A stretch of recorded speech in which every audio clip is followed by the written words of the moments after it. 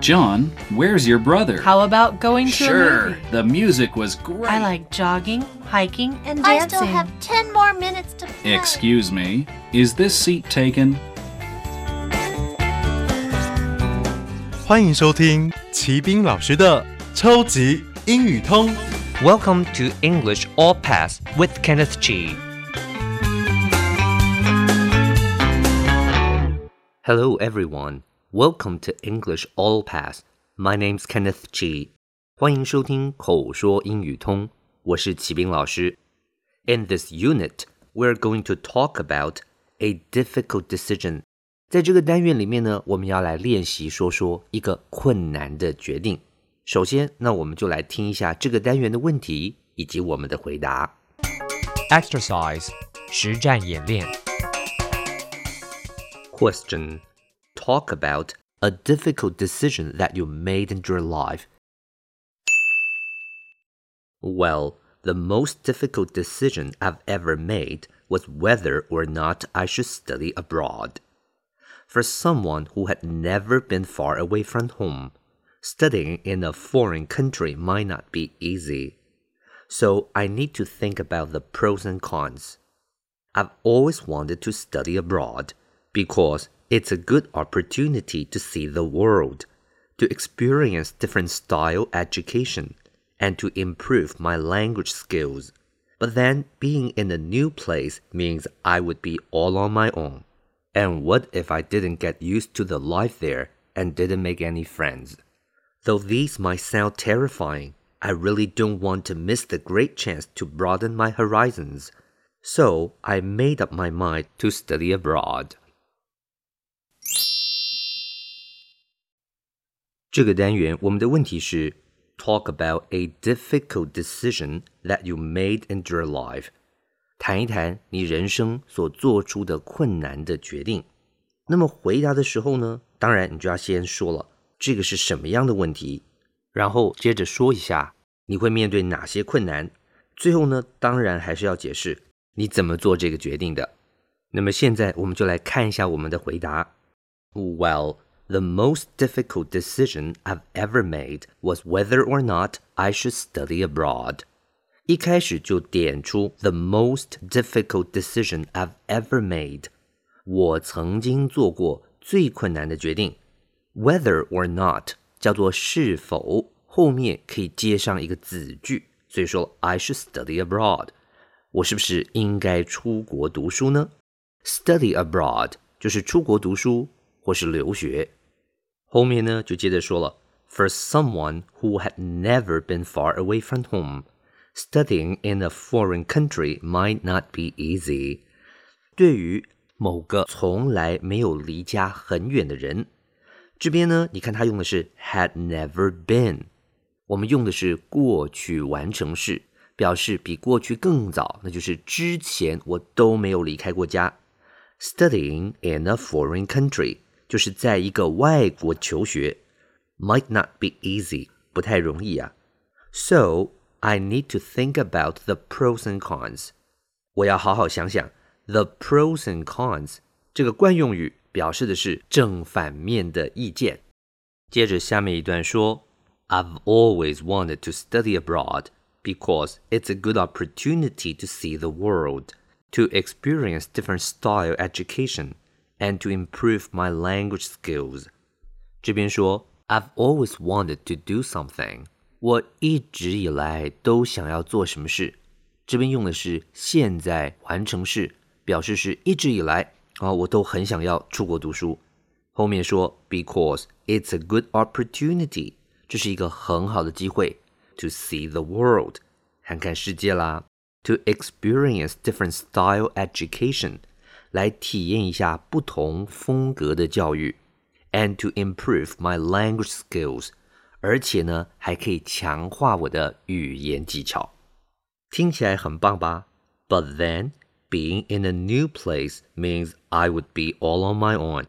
他说呢 being in a new place 这个地方我们用的是动名词 being 来当主词，就是在一个新的地方 means就代表着 I would be all on my own. 我呢全部都要靠自己，都是自己一个人了。And what if I didn't get used to the life there and didn't make any friends? What if 这是万一的句型，它后面呢就会加上过去式子句，表示的是与现在事实相反的假设。所以他说，万一我不习惯那边的生活怎么办呢？ Get used to 是一个片语，叫做习惯。后面 and didn't make any friends 没有交到朋友。最后面就说了 Though these might sound terrifying, I didn't really want to miss the great chance to broaden my horizons, so I made up my mind to study abroad.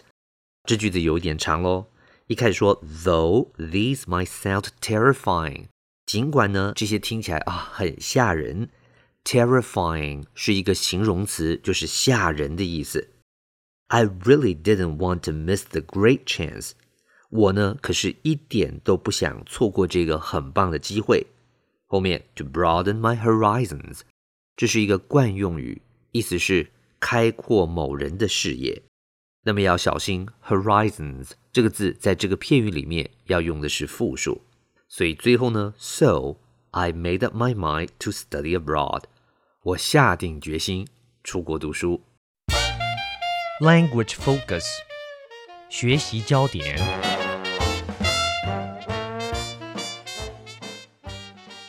第一个句型我们要来练习的是 The most difficult decision I've ever made was 我曾经做过最困难的决定就是。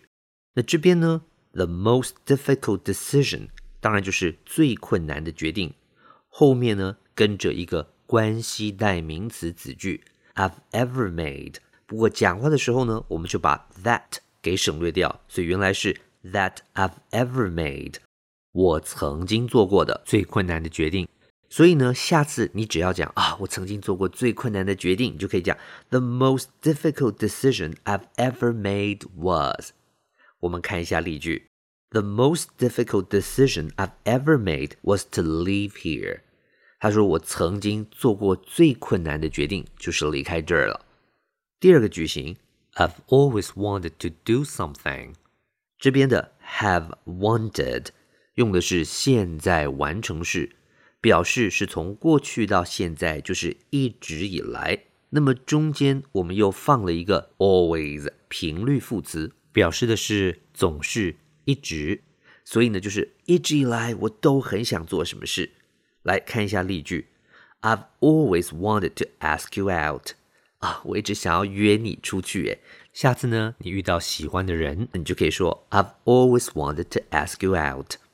第三个 It's a good opportunity to do something。 这可是一个做什么很好的机会哦。 Opportunity 就是一个名词，叫做机会的意思。看一下例句。 It's a good opportunity to demonstrate leadership。 这可是展现你领导才能的好机会哦。 Demonstrate 是一个动词，就是展示，而 leadership 是一个名词，就是领导才能。 Words and phrases 词汇片语。Decision 名词，决定，决心。Abroad 副词，在国外，到国外。Far away from 片语，远离。Foreign 形容词，外国的，陌生的。The pros and cons 片语，赞成和反对的理由。Opportunity 名词，机会，良机。Education 名词，教育。Get used to 片语，渐渐习惯于。Terrifying 形容词，可怕的。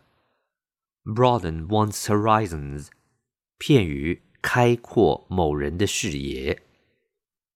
今天这个单元我们讨论的是你人生中曾经做过最困难的决定，希望呢您都学会咯。Okay, that's all for this unit. 最后请记得每日10分钟，让您变成英语通。我是齐斌老师。Until then, see you next time.